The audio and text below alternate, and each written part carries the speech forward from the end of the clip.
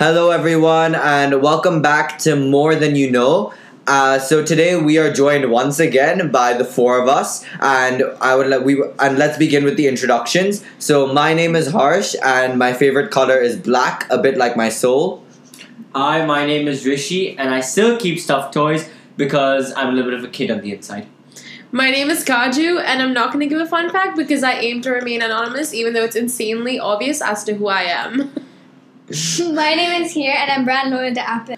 So before we start our episode today, we would like to sincerely apologize for last time's podcast for slaughtering the names of various Indian actors, actresses, as well as Indian movies. We would like to apologize for pronouncing Dhadak as Dhadak. Sushant Singh Rajput as Sushant Singh Rajput. And also Ishan Khatter as Ishan Khater. So we would like to sincerely apologize, and from now onwards we would like to embrace our Indian roots more. So we will now speak about the recent Indian education policy that was released on the 29th of July 2020. We are insanely proud of this initiative, and we think it's amazing because it maintains academic rigor but also diversifies the subjects that students can learn about, and essentially gets rid of rote learning, which is incredibly important in the Indian education system. So on behalf of all of us, we would just like to say we're really proud, and we really hope it works out. Exactly, and I really do appreciate that in the new education policy, there's a greater emphasis on kind of making the three previously traditional streams such as science, commerce, and arts, and instead we're trying to diversify them a little bit more and make them more interdisciplinary. So we're very proud of this new initiative because now every kid in India doesn't have to just go into science, commerce, or arts. They can have a more interdisciplinary education where they can really harness all the benefits from each of the streams. To begin with, let's talk about how the new education policy has impacted schooling. Previously, it used to be in a 10+2 format where students aged from 6 to 16 would spend the first 10 years preparing for their board exams. And then, in the last 2 years of their school education, for the board exam results would dictate whether they would go into science, commerce, or arts. And commerce included subjects like business and economics. However, the new policy is now a 5+3+3+4, such that there's 5 years of foundational education, 3 years of preparatory schooling, 3 years of middle school, and 4 years of secondary schooling. Secondly, now there's like a multi-stream approach, and there's more flexibility in the subjects students can choose for their higher education. So now, it used to be such that students could only specialize in science, or they could only specialize in the commerce, or they could only specialize in arts. However, now, students have the option to have a little more flexibility in their choices, and they can have a mixture of the science, commerce, and art subjects. Thirdly, they've also decreased the amount of stress, I would say, on how much the board exams matter on the child's intellect. The board exams are now designed to test only core competencies, and they could become modular, object and subjective, and will be offered twice a year. They're not as important as they were before, and now in general the child's overall skills are more important. Thirdly, there's now a multilingual approach to teaching, in which there's a 3-language policy to continue with preference for local languages and the medium of instruction. The fourth policy is that school students are to have bagless days, in which that school students... Fifth policy. It's okay. Keep going. Fifth policy. Are supposed to have 10 bagless days a year, in which... And, there was this huge debate between whether Hindi should be our national language or not.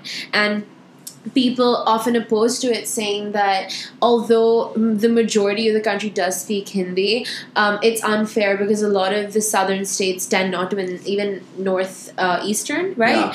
But I think the 3-language policy, I'm not too sure which other languages, but promoting our local language is fantastic. Promoting Sanskrit is fantastic, and I assume the third one might be English or a foreign. Maybe a foreign language, yeah. I think it depends on the state. Yeah. It depends on which state you're studying in. like different states obviously have like prefer different languages. Yeah. For example, like Gujarat will obviously prefer Gujarati. No, we're talking about the foreign one, not The the, foreign local language. language. Obviously, your No, local language will be the state Yeah. language. Yeah. But it's really good because it promotes our own culture and students have a better understanding of our own mother tongues. Which is Definitely, amazing. yeah. So Harsh, what do you have to add to this? I feel that something that I found extremely interesting about this policy and something that is extremely beneficial about this policy is that the new report card system for school students. Now the new report card system suggests that they're not only the marks that are put for each and every student for each subject, but instead they're comments about their attitude, the way in which they're behaving, what skills they're fostering, if there are any extracurricular activities they're doing. And I feel like that is something that should hold equal importance to the Definitely. academics, because ultimately when you go out into the quote unquote real world, your academic skills will only take you so far. I 100% agree. I think that there's a lot that comes from these extracurricular activities that can help you in the future. I think, obviously being really good at academics is really good, but these skills that you learn from outside, people skills especially, will really help you, especially when, as you said, in the real world. And I agree, because even if you think about it, when these students, for example, when they go to college, when they leave out of college, they don't just leave with their academic degree in their hand. Right. They leave with referral letters. And these reference letters, these reference letters that they get from their professors and all, that doesn't include anything really about their academics. It mainly includes their extracurricular activities, the way they behave in lectures. Soft the way, skills, right? Soft skills, exactly. And so that just creates a more holistic standpoint about everything. And that's good that they're fostering this holistic kind of approach from a young age, because that is what's going to happen as they grow up. For example, if they move from job to job, for example, what they take from their previous job is, firstly, it's going to be the experience, but it's not only going to be like their performance, like they raised sales by this much. It's Right. also going to be, for example, different skills such as, they were well spoken in presentations. What they contributed as a team. Exactly, what they contributed as a team. Member. What they did as a member, sorry. Yes. And what they did as, if they were a leader, then, what skills did they present over there? It's not just going to be, they increased sales by 10% or something like that, if you get what I mean. Yeah, 100%. I'm also really excited about the Bagless Days sort of initiative that they introduced. I think it's really important, and it's definitely it's something that hasn't been explored before, and it really gives the students an opportunity to work with other people.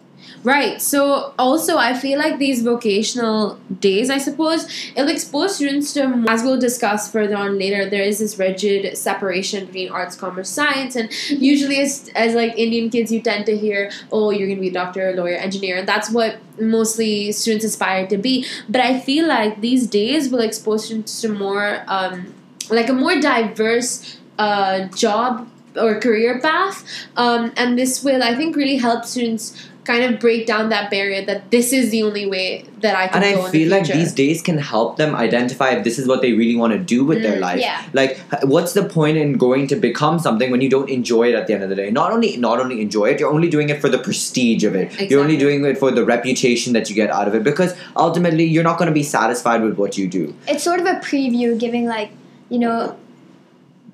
Yeah, like an insight, right? Yeah. It's like an insight into this, what it is to be specifically, to be the type of person or to be in that specific profession. I just wanted to add actually why informal internships might also be really good.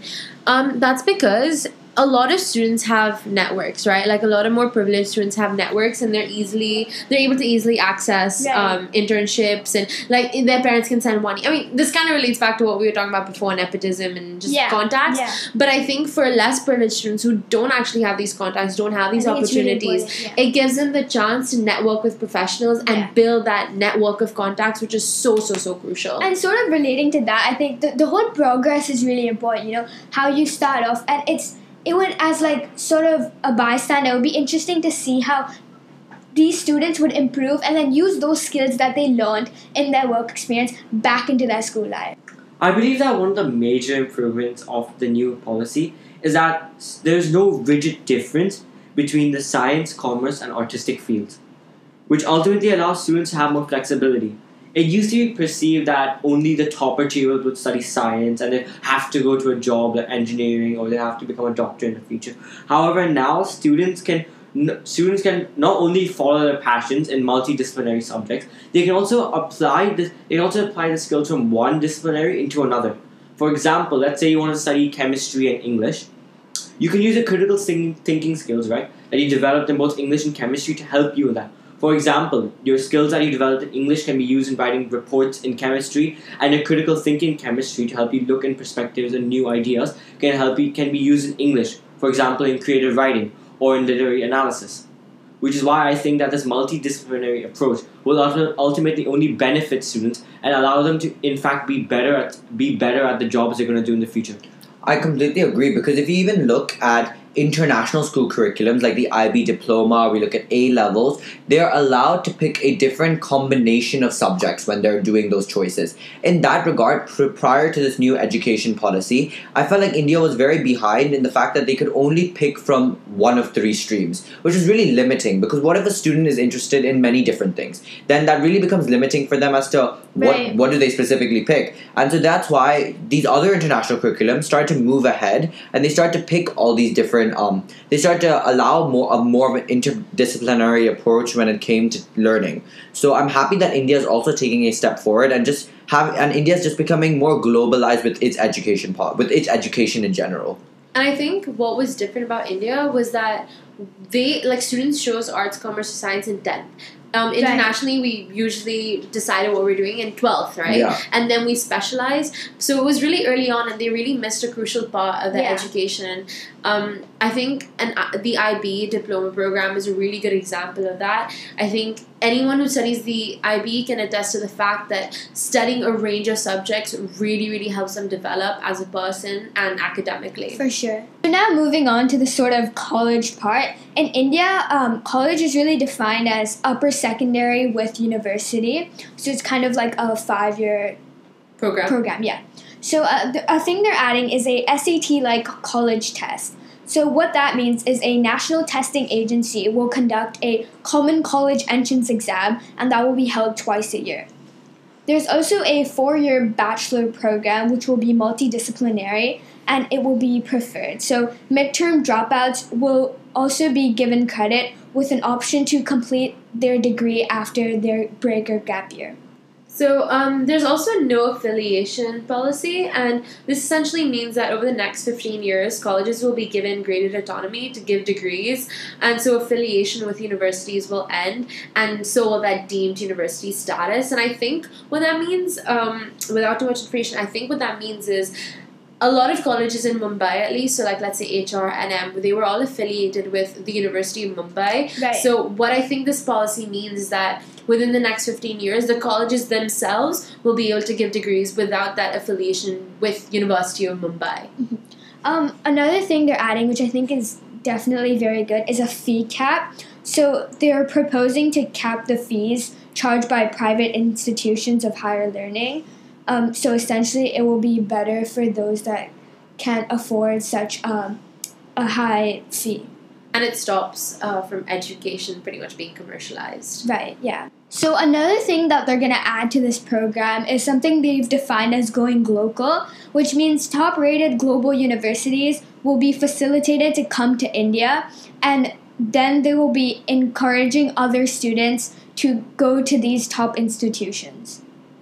And top Indian institutions will also be encouraged to go global, which Right. is really fantastic because if you think about it, IIT being such a renowned university is not even heard about globally. Yeah. It's not recognized enough, A lot of people don't know about IIT, Yeah. whereas Harvard, MIT is very widely recognized. And I think the ironic part is that it's harder to get into IIT than it is into MIT. Right. Which is shocking because MIT is one of the most competitive unis in the world. The most. The most. Well, I mean, From a Western perspective, yeah. Definitely. So, Rishi, what do you think about the new education policy with regards to higher education? I think the fact that they can predict that by 2035, 50% more people will be admitted into universities. I think honestly that's a great initiative for India, especially in places where let's just say the literacy rate is lower. I think the fact that we can have so many more people studying and going to university will only just help boost India's economy overall and improve the overall standard of living for everyone. I agree, because that's why there's a very famous saying where if one person goes to college, then that can really help the entire family uplift themselves from any sort of difficulties that they have. Definitely, yeah. I am a little hesitant though, because I just don't want them to be empty promises, you know. There's been a lot that the government has promised but hasn't delivered on. And I really hope this works out, because it is something, like we said, we're really proud of. And I just hope this does work out and we do see the reform that is so desperately needed. I mean, you have to consider that, like, this is speculation after all. So, I mean, when they say that they expect it, I mean, they're obviously not sure, because you never know what happens. Like, Fair enough. For example, no one expected this pandemic to hit, right? Right. Like, right now. And no one expected a global recession. So, I mean, you can think about it that way. Like, this is all just speculation, and just the idea that, like, this policy, regardless, like, maybe it won't be that successful, but it's just an idea to help you, like, understand that it is for the better. I agree, but, you know, I mean, effort is always commendable. 100%. But, you know, they're also increasing the budget. So I think it's from like 4% to 6%. But I don't want, like, corruption is a huge issue. What if that's taken away by certain ministers and they don't actually implement it into education? Some of these policies are easy to enforce though. Yeah, Yeah, exactly. okay. A lot of these policies do not require extra funding.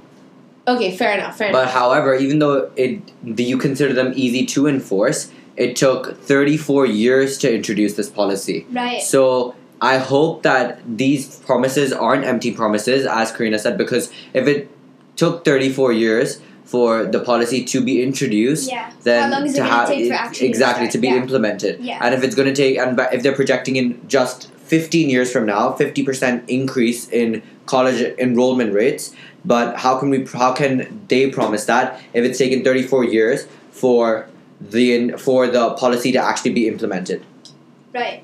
So Harsh, what do you think about the SAT-like college test that they're going to be introducing? So the SAT-like college test is something that I think is an extremely beneficial step to the next stage, to basically revolutionizing the education system of India, because I feel that this SAT-like college test, it mainly focuses on those kind of aptitude skills. It focuses on skills that you can't just memorize. It's skills that you have to apply. It's skills that you need to develop over a period of time. So it isn't just what it used to be in the past, where you just memorize something, and even if you didn't understand how to apply it or didn't understand what it meant, you just memorize it and just write it in the exam.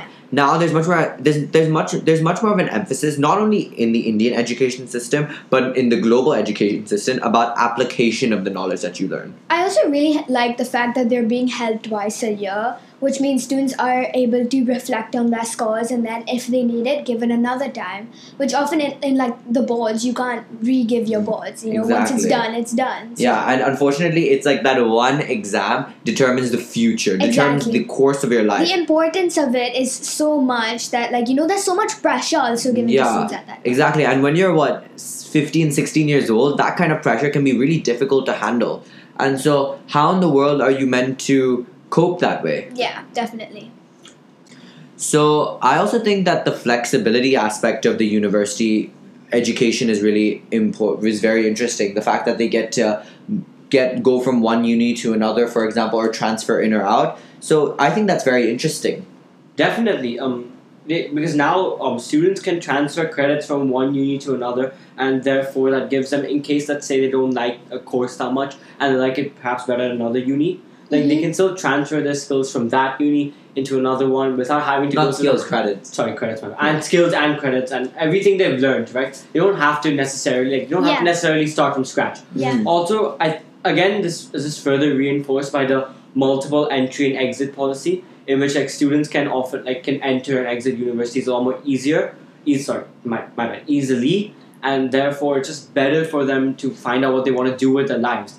I also think the gap year thing is helpful, because students that do want to take the gap year, they do have that opportunity to go back in after they've sort of reflected on themselves. Or even if they have more example, in that gap year, they can be doing so many different things. They can be doing traveling, they can set up their own business, they could be doing an internship for a year. So I feel like ultimately that flexibility is something that students would really require. And especially in such a modern and developing society that we have nowadays, where there's no such thing as quote unquote the right degree or quote unquote the right internship. Exactly. Like no one knows what's certain because everyone's doing such different things. To build on the right degree, I also like how there's now flexibility of subjects in courses. So you don't necessarily have to do like a full science-based course. You can incorporate other fields into it, which in my opinion, again, just reinforces the fact that, students can be can specialize in a variety of subjects rather than just one. Yeah, I definitely think this ideology is something that we do need, and it helps to develop our sort of society as a whole. So one thing that also came out in the education policy that I personally found extremely interesting was the increased use of technology in the curriculum. So for example, they're now increasing the access for disadvantaged groups through the means of more online video calling softwares, such as Zoom, Google Meet, Google Hangouts, all that stuff. And so that's allowing increased access for education to individuals that would otherwise not be able to possibly pay for the fee, or they live too far away from specific schools. And so it does allow for them to also be immersed into education as well. I think this is also influenced a little bit by the pandemic that's going on right now. To have a much more developed technology use in India as a whole would be so much more beneficial if situations like this happen to occur again. In general, I think using technology is paramount. No, of course, yeah. Because in general, technology just makes it so much more efficient to handle things. It can make administration easier, management easier. It can make teaching easier. It can help in so many different ways. Definitely. It can even for sciences, for example, they can now host virtual simulations to help teach students about different experiments and different aspects about the subject. Yeah. I agree. And I also really enjoy the fact that with increased use of technology, that can allow for better they can be e-content in the specific regional language. And as we spoke about it previously, the importance of having languages or recognizing our national language in India and increasing access to people using that language. We want to be able to do that. We want to increase access to using our specific language to our regional language, let's just say. And I love that this e-content can also be converted or adapted such that it is in that language, which is much better than, for example, because all the textbooks that students in India at least get the majority of them are in English. So that really reduces the chance that students have to learn languages like Hindi or Sanskrit, etc. Definitely. Right, so that's it, I think. We just like to conclude for today. Again, we're really proud of the initiative. We do hope it works out. We apologize if there are any factual inconsistencies. This has just been newly released, so we definitely have to look into it, but we were really excited about it and just wanted to put it out there. Thank you on behalf of everyone, and everyone, if you could just sign off. Thank you guys so much for listening. Tune in next time. Yep, thank you so much, guys. Thank you for listening. Please spread more than to all of your friends so we can have more listeners and we can talk about topics that you're interested about. Yeah, do give us feedback on what you would like to hear about. Bye!